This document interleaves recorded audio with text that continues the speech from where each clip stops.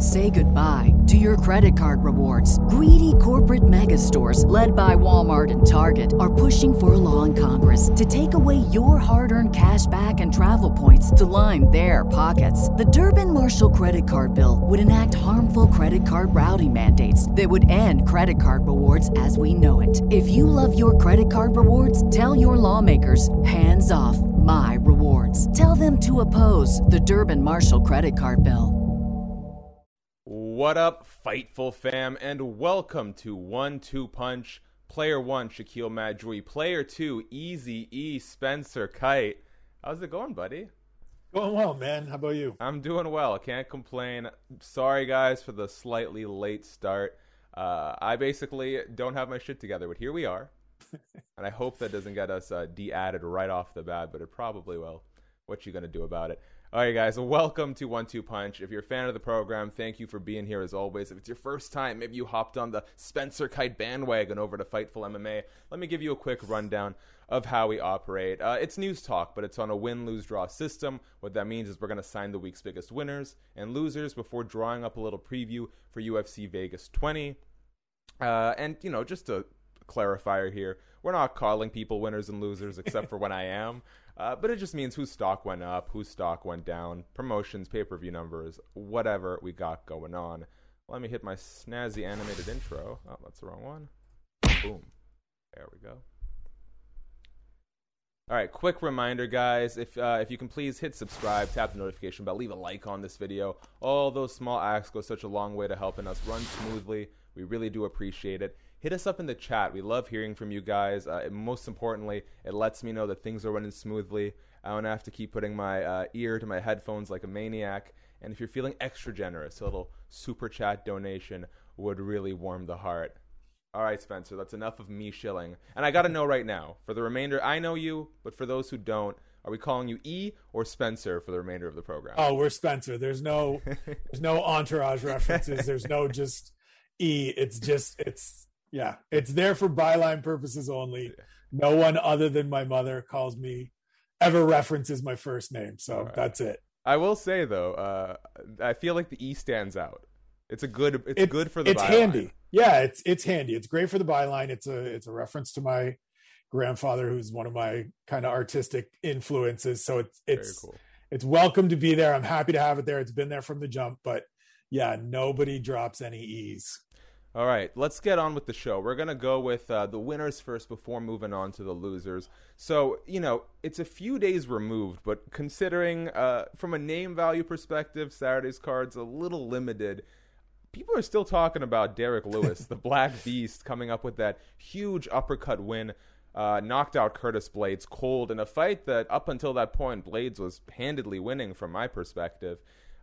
Here we are, Derek Lewis, who I think for a long time, people, myself included, have sort of been labeling as like a guy who's always got that one-shot knockout power, but isn't really a title threat at the end of the day. But here we have him, probably like number 2 in the division. And when the smoke clears between Miocic, Ngannou, and John Jones, he's probably your guy to get the next shot if things continue going this way. Do you think Derek Lewis, beyond a puncher's chance, I know in a sense that's a big part of his game, but realistically, do you think there's a chance by 2023 we could see Derek Lewis as world heavyweight champion? I'm going to say no, but it has nothing to do with Derek Lewis. It has more to do with the people that are ahead of him or the other people in the division. I think Derek has really improved. And I think as much as we always talk about, as you said, the puncher's chance and the thing that sucks about a performance like last weekend against Curtis Blaydes is that a lot of people will look at it and go, oh, well, that's just the thing Derek Lewis can do is land one. But there's elements to it and there's pieces to these last few fights that to me have really been kind of flying under the radar. It's a 4-fight winning streak since he had knee surgery to repair the ACL that was bugging him for years, that caused some of the back problems. He's now able to do more of a strength and conditioning routine, better overall training regimen than he had kind of on that way up. And so I think there's a little bit of improvement and development that kind of goes unnoticed because Derek is always just going to fight the way he does. But I mean, he's he's a guy that I think is very much capable of just sticking around that top 5, top 3. He may not win the title because there's the Miocic, the Ngannou, there's John Jones coming. There's the guys that are fighting on Saturday that are in that conversation as well. But I think he's very much in that mix. And when you have that puncher's chance, absolutely anything could happen if he does get in there. I gotta stop you. Miocic? What did you say? Miocic? Miocic? Is that how you pronounce it? Dude, I don't know if anyone can get their thumb on the pulse of how you actually pronounce it. Positive, yeah. Yeah. Miocic. Like, there are names that people pronounce wrong, like Nurmagomedov, but we kind of unanimously do it. I can't think of another fighter whose last name is so disputed, and it's like 5 letters. Yeah. Okay, let's do this then. Francis Ngannou, Derek Lewis 1 was perhaps the stinker of all stinkers. Those two big boys left some big duties in the cage. How do you see a rematch going? Do you think it would be more exciting? Was that a product of a Francis Ngannou with shattered confidence coming out of the Stipe fight? Or is this, do we see it going the same way? What would you make of a rematch there? I think a lot of it had to do with that Stipe fight. I mean, he talked about it, right? That fight absolutely broke him down in terms of his confidence. It made him super hesitant. I think what Daniel Cormier talked about this week is a part of it as well. You see the power that Derek Lewis has. You see his ability to change a fight in an instance, and you don't necessarily want to engage, especially if you're a guy that's coming off that kind of humbling loss that Francis Ngannou had. So it makes you that extra step, and your boss is, absolutely hammered you after that fight. So you don't want to make any more mistakes, and then you go out and have that fight. I think it goes differently because I think they're both just different fighters. I mean, part of it too is 2 sides to every fight, right? Francis Ngannou didn't engage, but Derek Lewis was super injured, was super incapable of doing some of the stuff that we expect from Derek Lewis. So I think healthier, both physically and mentally, for both of these guys, it turns into a different fight. I think we probably get the fight that we expected the first time, but there is always that possibility. It's kind of like when we get the 2 kickboxers, it turns into a wrestling match. 2 grapplers, it turns into a bad kickboxing match. There is a possibility that they just look at each other and neither one of them really wants to get too close, and we end up getting a repeat of that staring contest. I wouldn't want to. All right, and this final question on this is going to be kind of moot by the time the dust settles, but just for fun, looking at where Stipe, Francis, and John Jones are at right now, there are so many variables. What's Stipe going to feel like after 3 wars with Daniel Cormier? Has Francis Ngannou really improved in the wrestling department? And what does John Jones look like at heavyweight? But with all those unknowns in mind, who do you think Derek Lewis has the best chance of beating out of those 3 guys? Out of those 3 guys, I would probably, this is going to sound wild, but it's probably Francis Ngannou. I agree. Just because you don't have to worry as much about the wrestling. If he gets in there with Stipe, it's going to look a lot like the fight with Daniel Cormier and a lot like Stipe's fight with Francis Ngannou.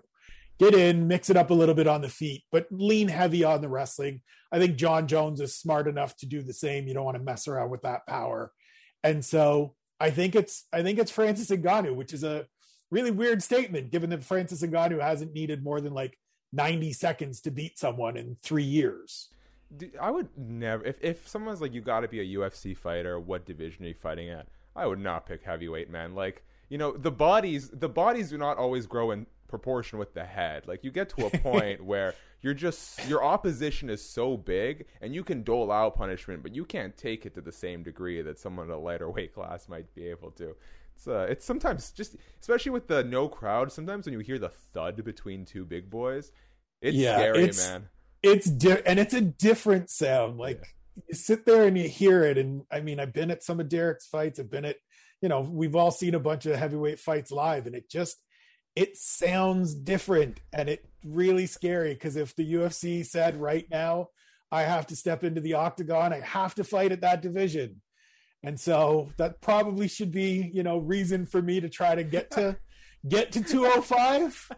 Because I'm only 5'10", I don't have the size to really fight in that division. I'm Roy Nelson, and I don't want to be doing that. So yeah, that's probably good reason for me to get to light heavy. Yeah, anyone looking to shut off the quarantine 15, the COVID-19, just know one day someone might force you into an octagon out of your weight class.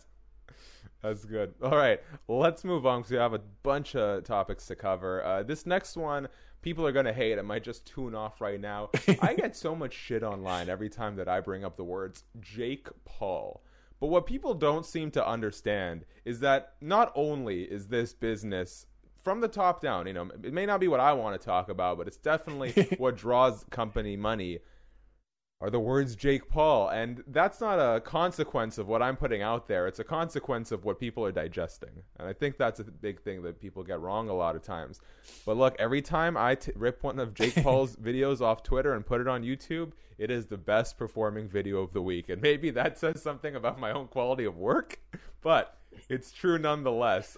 Jake Paul comes out with another one of these, like 1 minute, 2 minute parodies where he's pretending to be different fighters. And look, people think that his brand of comedy is stupid, and guess what? It's pretty damn stupid. But, and this is what I say, MMA from an entertaining personality standpoint is a vacuum. It is a endless black hole of bland, boring people. So the reality is, it doesn't take much more than a Jake Paul putting on a Habib wig and a bad accent and saying some nonsense to get people's attention, because we're that starved. You yourself in a DM described it as mildly amusing? Yeah, it's mildly amusing. Exactly. That is all it takes. Do you think, I think it's been proven, but what do you make of Jake Paul's sort of brushes with combat sports and MMA? Look, we all know he's not going to get in there with Conor, Nate, Habib, any of the bunch. But do you see a problem in what he's doing and what it means for the overall sport? I don't, in that he's clearly figured out the right lane for him. Yeah. And to he and his brother's credit, they are taking the boxing side of it seriously. They are actually training. They're getting in shape. They are learning the craft. Are they necessarily are they trying to be world champions? Of course not. They are trying to make as much money as quickly as possible. And they have figured out a wonderful little lane to travel down that is going to help them achieve that goal. And so I get the purists that say, it's terrible that Jake Paul and Logan Paul are two of the biggest names we're talking about in boxing right now or in combat sports right now.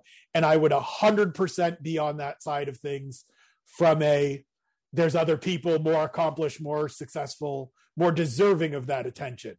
But as you said, this is what people are talking about. These are the people that fans and consumers are gravitating towards. And so as much as it really does pain me to say this, I have to give them their due.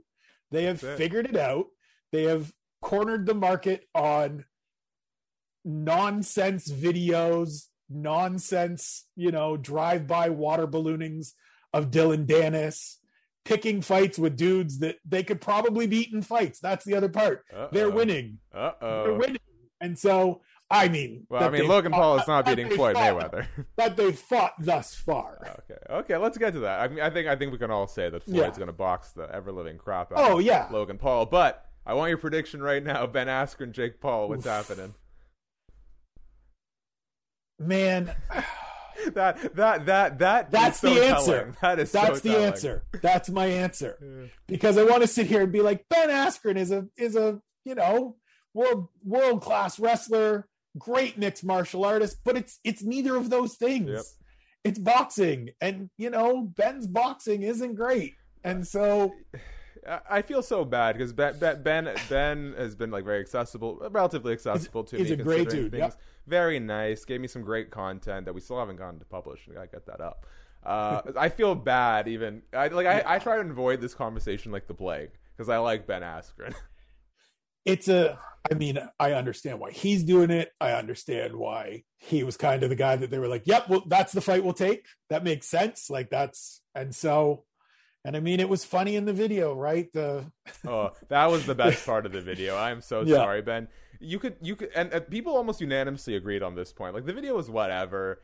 it was Jake Paul with some bad imitations. But then when he gets to the point where he's got a Ben Askren wig on, going like this with the Soulja Boy Superman song playing, I lost my cool. The Diaz one was pretty good. It's a pretty solid Diaz. Like, the Diaz impression isn't hard. You just have to like speed mumble your way through things. It's pretty solid. Yeah, I agree. All right, let's get to the next topic at hand. Let me make sure I'm not missing anything here. Okay. We'll kind of do a 2-in-1 here. Anthony Pettis and the PFL.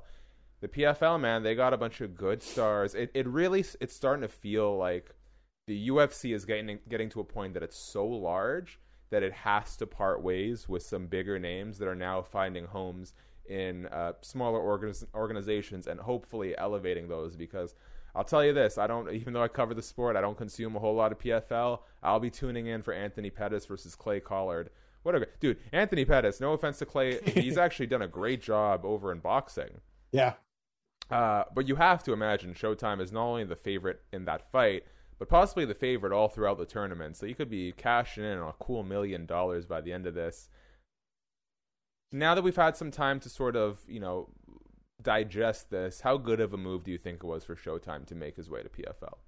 I think it's a great move. I mean, I think for a guy like him, for a guy like Rory McDonald, for Fabricio Verdum, to go over, and I mean, anybody that's done it, and I talked with Sarah Kaufman a bunch last year or 2 years ago now, when she was in the lightweight tournament, a big part of it is just that certainty, or that assumed certainty of knowing that you're going to get X number of fights a year. If you are confident that you're going to get to the finals, it's 5 fights in a defined period of time. You know what your money's going to be. You can kind of plan out your life. And so for a fighter like Anthony, who is like, amazing idea, planning out life and knowing what kind of revenue you're going to make. It's great. And for a guy like Anthony, who's at the kind of taking big fights, being really selective about things in the UFC, as he should be at this point of his career, it's a terrific opportunity to go over there, be one of the faces of this promotion. It's got they've got a good TV deal. They've got good opportunities, and just go out and, he's confident he's going to get through it. It's another good field. It's always a good field in that bracket. And so it's a great opportunity for him, and it makes all the sense in the world to me. Shout out to the live chat, guys. Sorry that we've been ignoring you guys. We'll get to it before we move on to the losers portion of the section. Now let's touch on PFL real quick. It appears that they've got another round of funding. I'm not super privy to the inner workings of, what it means for a company's long-term potential, whether they can get these sort of investments. Who do you think is going to make a bigger splash by the end of 2021? Bellator or the PFL? Relative to their size, I guess. I think the PFL. I think the tournament, the regular season kind of tournament-y format, creates opportunities and creates talking points. Okay. As much as I love Bellator doing the Grand Prix kind of always never really work out the way we want them to. They take too long, stuff happens, there's injuries. That's one of the things I like about the regular season and then into the playoff format of PFL, is that there's an opportunity for guys that we don't know, or men and women that we don't know, to kind of have a little moment in the regular season and move forward and get some of that momentum going into the second part of things. Yeah. And so I think with some of the names that they've brought over that we talked about already, Anthony Pettis, Fabricio Verdum, Rory McDonald, and some of the holdover guys that they have that now get a little bit of shine from these guys that have come in, I think they're the ones that are gonna have the bigger year, because I think on the whole, we're a little bit more curious to see what that next round of new names that have gone over there do. I agree with you wholeheartedly, and like I said, I'm very excited for honestly both the PFL and Bellator. I think it's going to be an exciting year for both promotions. Maybe sooner or later we can get some. I feel like a Rory McDonald Anthony Pettis fight could be kind of fun. Eventually, one day perhaps. Well, and it's just going to be nice to see, like, it sucked that PFL didn't have a season last year. It's really unfortunate. It's tough for all the people that are under contract there. it's nice to see Lance Palmer come back and try to three-peat. Yeah. It's nice to see the Brazilian guy whose name is escaping me at lightweight come back and try to... Gleison Tibau? No, the guy that's won their tournament the last 2 years, Nathan Schultz, I think. Okay. Come back and try to get another one. He gets the bump of potentially fighting Anthony Pettis. I'm forever going to be intrigued by Kayla Harrison. So it's nice to have them back, and it's nice to see some of those people that they've already had get that shine off the names we already know. Do you know, like, after taxes and stuff, how much that million they actually take home? I don't. All right. Be interesting to find out.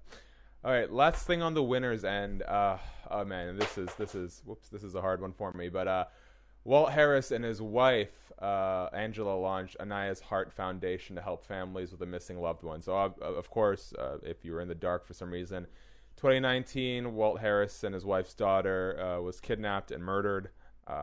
Hence a very long layoff for Walt.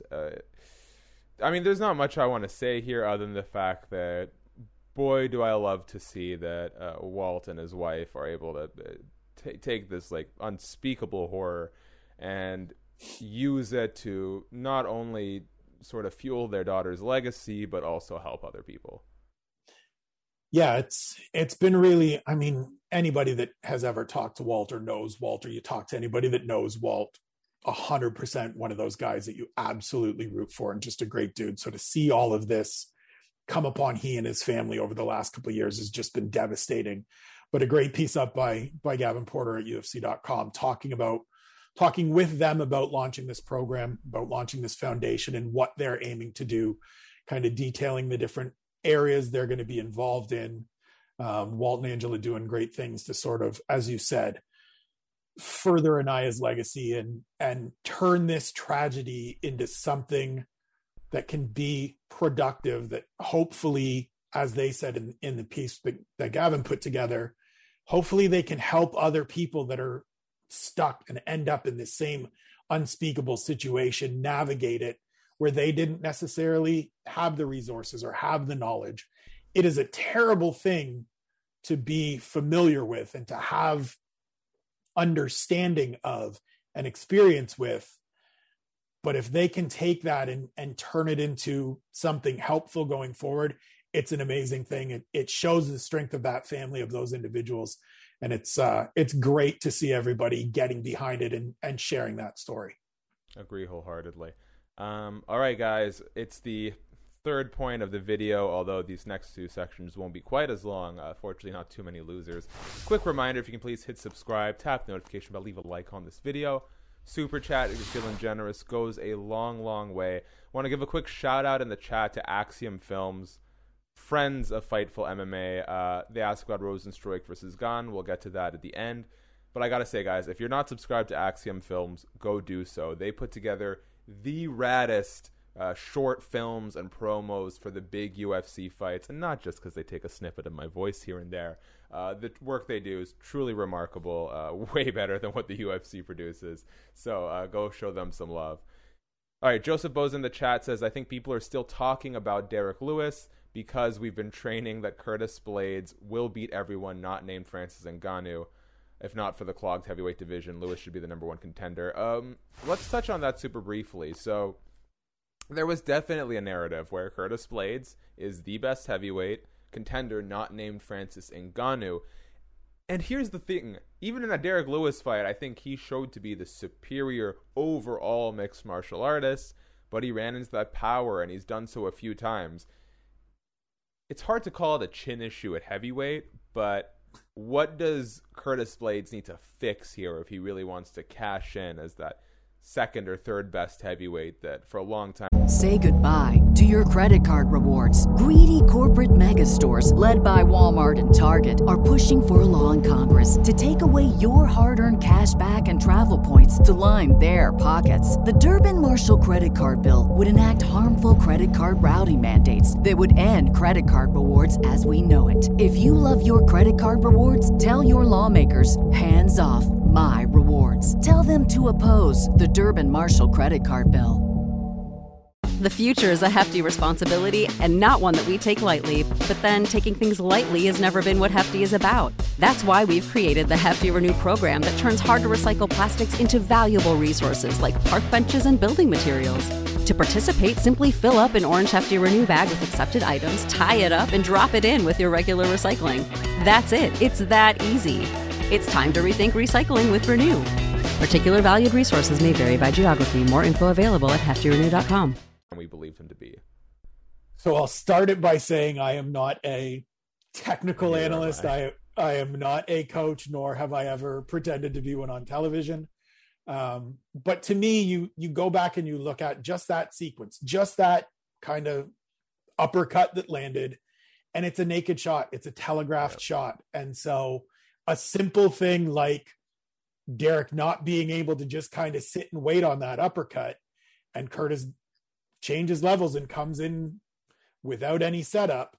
Those are little things. You watch the second fight with Francis Ngannou, and I mean, he just got Francis Ngannou. Like the guy comes at you.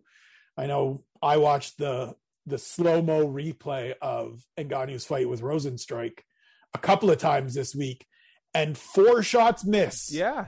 And then it's just one, and that's all it takes, and you're asleep, slumped up on the fence. Yeah. And so I don't think it's anything huge. I think a part of it is what you said. Like, there's no way to just say, other than avoiding power shots, like not getting punched in the face by a heavyweight is a great starting point. Yeah. He did a good job of that against a lot of these other guys. Francis Ngannou is a guy it's hard to not get punched by. He is devastatingly fast. The power is freakish.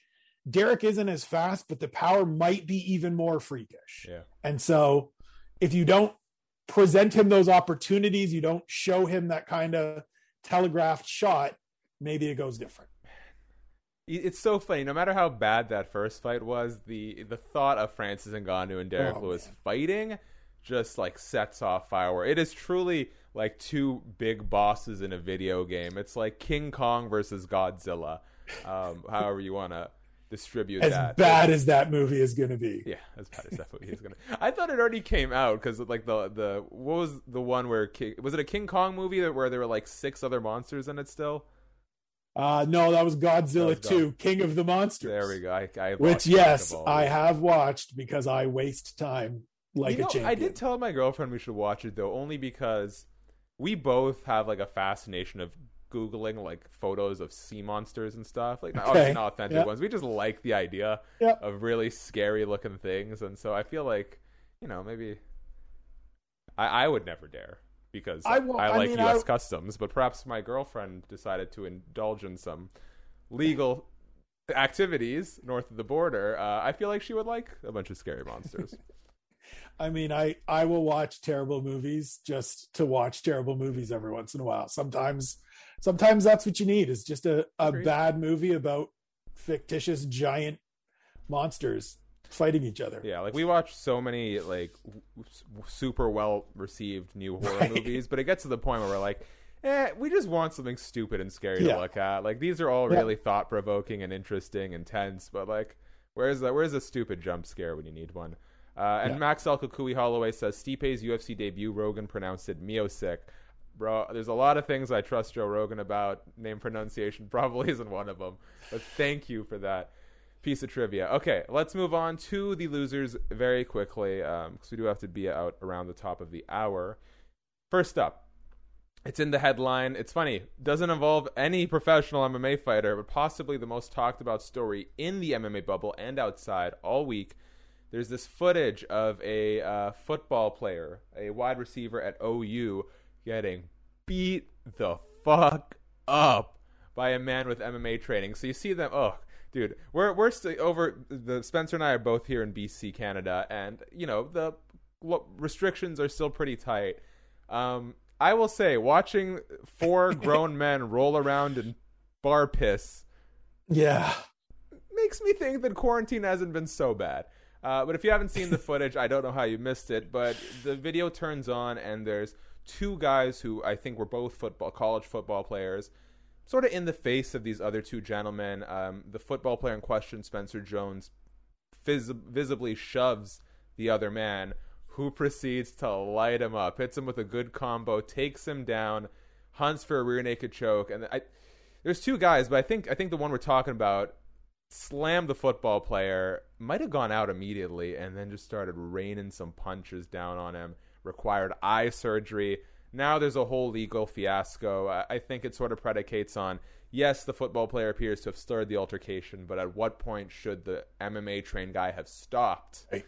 But I will say, I'm sure there's sympathy on the football player's side. There's a lot of support for this MMA trained individual, because they had a GoFundMe to raise money for his legal case, and it hit $50K pretty quick. Yeah. How do you feel about this situation? Do you have any sympathy at all for the football player based on what limited footage we have? I mean, first and foremost, I'm in the same boat as you. I saw that and was like, man, nobody's got a mask on. The one dude's got his drink in the bathroom. Like, there's just way too many people in there. Like, there's a whole bunch of protocol and etiquette stuff that's just wrong about that video. As far as, you know, Spencer Jones and what came his way, I don't have a lot of sympathy. You know, you picked a fight because you're trying to big time somebody, because you're Spencer Jones, Oklahoma Sooner, and dude called your bluff and just wailed on you. Now, does the MMA trained guy need to recognize the situation and maybe ease off at some point? Absolutely.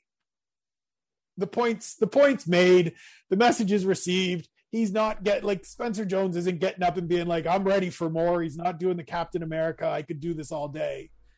At a certain point, when you've already beat the hell out of him, stop beating the hell out of him.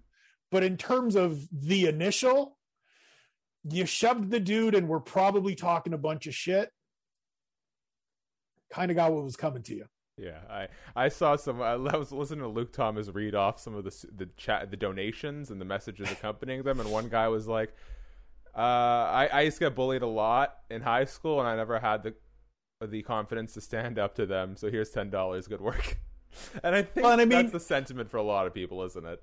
And so I will also share here that I am a very horrible, notorious in my younger days drunk shit talker to whoever.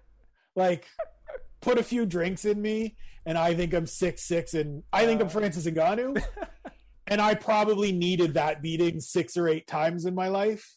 And so to see it, I go, hey, it's a guy named Spencer that got clobbered. That probably could have and should have been me in my younger days. But I mean, you know, that's what happens. And more, I can't remember who it was that I saw. I think it was Pat McAfee, the former punter, now WWE commentator, part-time wrestler, whatever he is, just all around brand, saying like, there's more of these MMA dudes walking the streets now than you understand. Truly. And so you gotta be like, you gotta be careful. And I don't mean that in a like joking, playful, like, you don't know who you're messing around with, who you're talking to, what's going to happen. And so kind of pick your battles a little more wisely, Spencer Jones. Yeah, I'll share a story here too. It's like, you know, I've been training jiu-jitsu for a number of years. I don't consider myself good by any means, but what I've sort of discovered in my personal life growing up is like, when you have something to fall back on, it all, at least in my case, it makes you more, it helps you diffuse situations better. Because I remember when I was young and you get panicked, you have the fight or flight instinct and you think you're about to get into a fight and you don't know what to do. So you almost initially rely on, you know, being aggressive. If anything, I've gotten really good at like de-escalating issues in public. But I had this friend, more a friend of a friend's, but I consider him a friend. My friend started getting shoved around by some dude in a bar, and then all of his friends, you know, it turned like a little scrap inside the bar, and the other guys got kicked out. So, you know, my friend and his friends were sort of the heroes of that situation. Now, one of those mutual friends thought he was hot shit now, so the next time they go out, he starts trying to pick a fight with the biggest dude in the room for no reason. And that dude was being super chill about it, and the tall guy ends up getting kicked out of the bar, so him and his friends wait. And when my friends come out, those guys are waiting, and this acquaintance, this mutual friend, is so scared that it's actually about to go down that I think he gets like hit once maybe. He starts running with his phone out, calling the cops on this other dude. It was so messy. And I told my friend there, I'm like, if I was there, I would have put our friend in a rear naked choke right away before I let him get into a street fight with his big ass suit. Because I know this guy and he can't fight and I can't fight. But I don't know who that guy is, and it's entirely possible that he's going to waste you. So you got to be careful. Yeah, Spencer Jones probably never got punched in the mouth like that before in his life. Let's be honest. And, at some point, it really does teach you a lesson. Yep. I don't advocate violence. I don't encourage violence. I want everybody to try to get along as well as they can. There is some value to knowing what it's like to get punched in the mouth. Agreed. And recognizing that I don't want to get punched in the mouth. Agreed. And while I completely, I have no sympathy for the college football player Spencer Jones, if things did pan out the way they appeared to on film,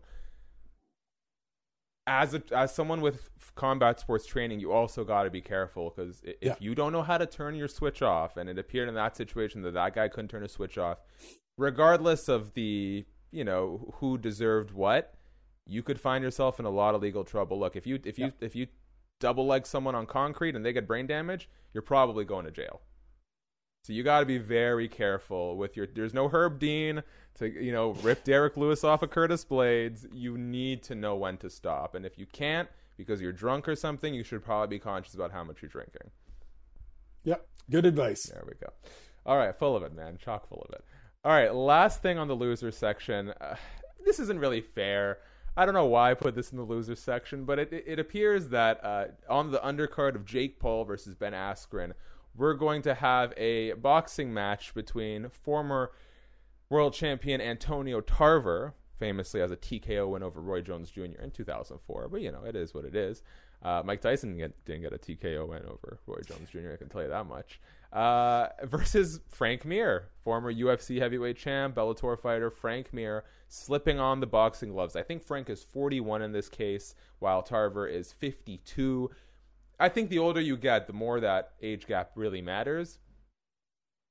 To be honest, and maybe this is because I'm not like a boxing head, but Frank Mir and Antonio Tarver does nothing for me. And this is not to say I'm too good for freak show fights, but these two names in particular will not at all compel me to buy Ben versus Jake any more than I would have previously. What do you make of this matchup?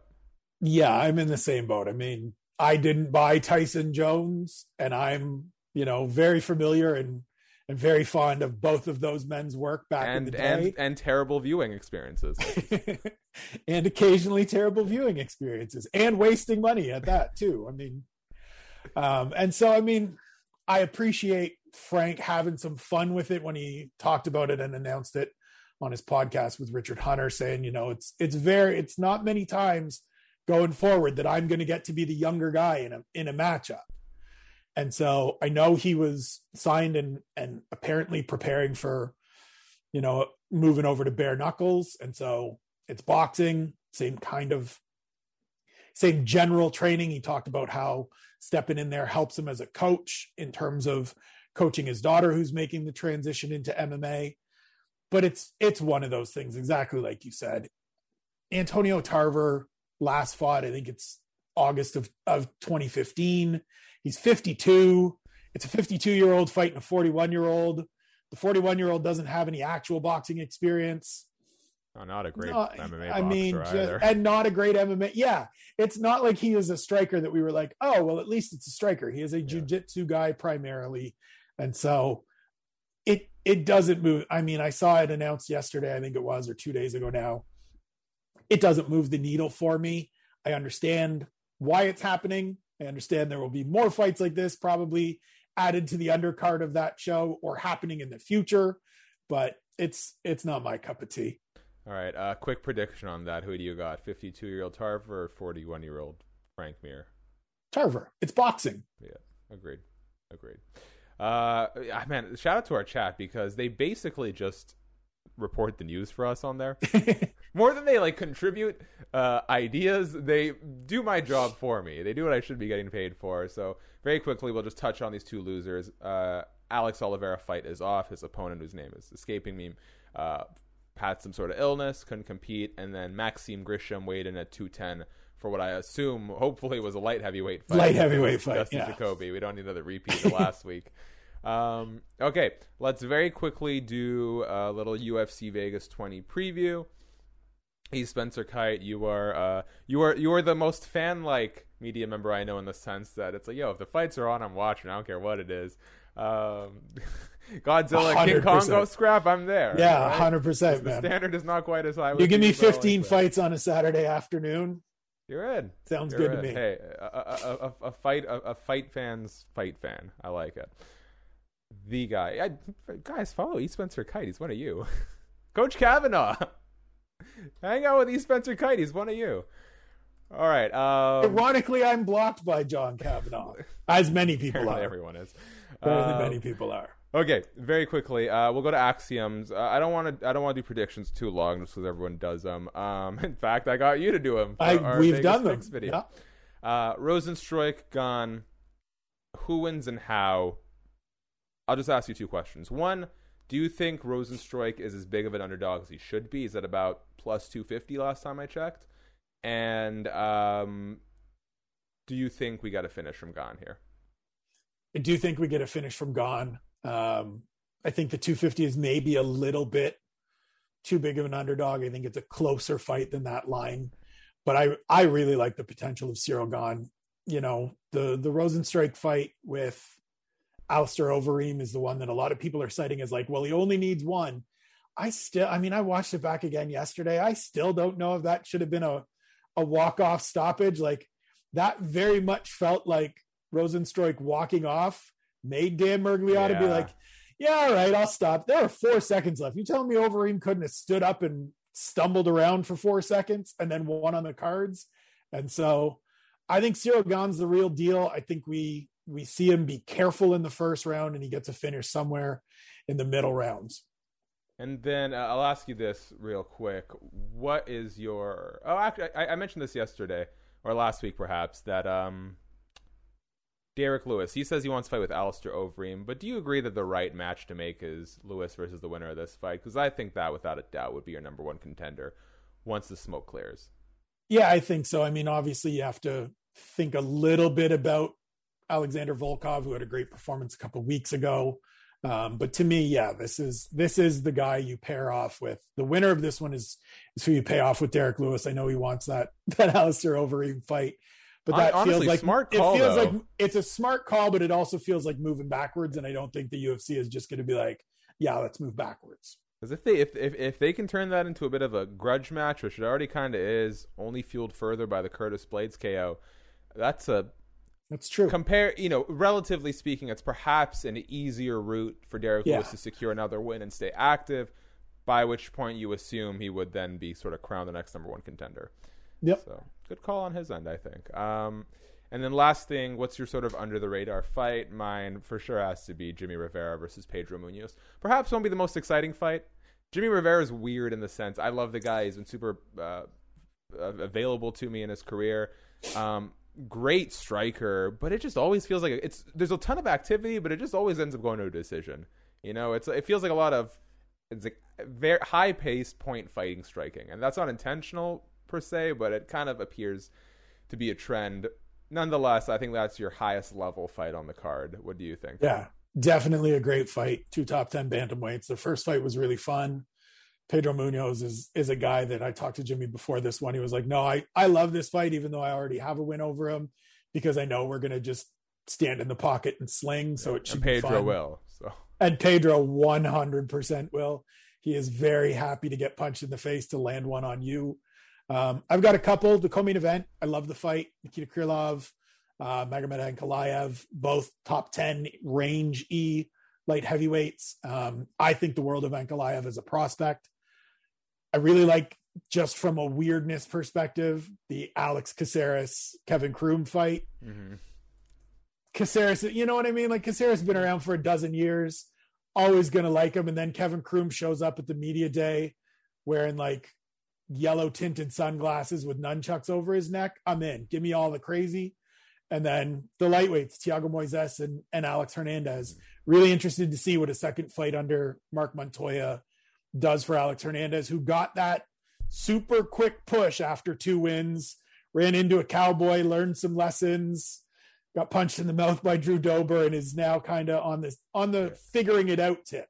And so that's a really good fight that isn't getting a ton of attention. Joseph Bose in the chat says, mine is Ashley Yoder versus Angela Hill, made literally at the 12th hour, and Montana De La Rosa versus Mayra Bueno Silva. Joseph Bose is a fan of the female fighters. Good to hear, man. They put on some scraps. I do worry it's a little bit soon for Yoder to be getting matched up with Hill. She just got her, her legs underneath her in the UFC, and now getting someone as tough as Angela Hill. I worry because I like both girls. I worry it might be a little too much too soon for Yoder. And last thing we're going to touch on, if you're still good to go for another minute or two. Yeah. Max Kukui Holloway wants to know, where does Volkov fit into the heavyweight picture?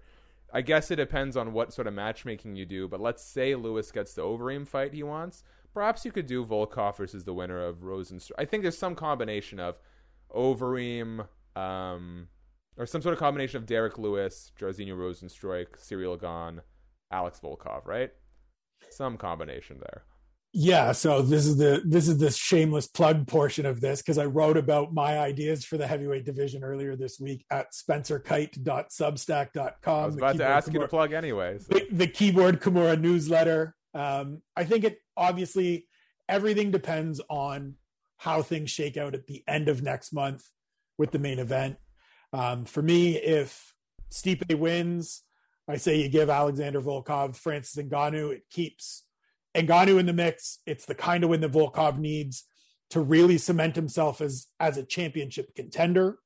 And then if Ngannou wins and he gets the belt, I really hope they don't convince Stipe to do a trilogy. I don't think we need that again. I think we need to move forward and not backwards. And in that case, I think you give Alexander Volkov, whoever comes out on the losing side of this weekend's fight, for the same reasons. It's still very much 2 guys that are in contention. It's a main event caliber fight. You move one of them right back into the mix and go from there. Yeah, I think that's a good call. And that is our show, guys. So, you kind of beat me to the punch here, but Spencer, where can the people find you? On Twitter at Spencer Kite, the Keyboard Kimura newsletter, spencerkite.substack.com. I try to write 3 or 4 pieces a week. We do predictions every week that aren't going well this year because it's been a really competitive year in the UFC. I'm hoping to reverse that starting this weekend, but no guarantees. Don't get at me in my mentions if you follow my picks and lose money. It ain't my fault if you're choosing to gamble. And other than that, some easiest thing is just Twitter, man. I'm shameless with the self-promotion. So everything I do will come through my Twitter timeline. So just follow me at Spencer Kite. Yeah, and guys, if you're looking, first of all, go read Spencer's picks, and our picks over at Fightful at youtube.com/FightfulMMA. But if you're betting, go to an MMA odds breaker, go to MMA Mania, go to Dan Tom of MMA Junkie. Picking who you think is going to win and making strategic bets are 2 very, very different things. All right, that is all for our show today. That knowledge comes for free. If you guys want to support what we do, return the favor for that good faith, tip I gave you. Hit subscribe, tap the notification bell, leave a like on this video. The numbers are ticking up every day. It's great to see, so thank you for doing that. Shout out to everyone who engaged with us in the live chat. A special shout out to our downloads over our podcast, audio-only listeners. You guys are the foundation of what we do. So thank you for keeping us afloat. You can follow me on Twitter at Shaq_Fu. Enjoy UFC Vegas 20. It's time for that crappy outro, so stay tuned for everything fightful and so delightful. Peace out. Say goodbye to your credit card rewards. Greedy corporate mega stores, led by Walmart and Target, are pushing for a law in Congress to take away your hard-earned cash back and travel points to line their pockets. The Durbin-Marshall credit card bill would enact harmful credit card routing mandates that would end credit card rewards as we know it. If you love your credit card rewards, tell your lawmakers, hands off my rewards. Tell them to oppose the Durbin-Marshall credit card bill. Save big on your Memorial Day barbecue, all in the Kroger app. Get 3-pound rolls of juicy 80% lean ground beef for $3.49 a pound with a digital coupon. Then get select varieties of flavorful Powerade, Body Armor Super Drink, or Arizona tea for 77 cents each, all with your card. Shop these deals at your local Kroger today, or tap the screen now to download the Kroger app to save big today. Kroger, fresh for everyone. Prices and product availability subject to change. Restrictions apply. See site for details.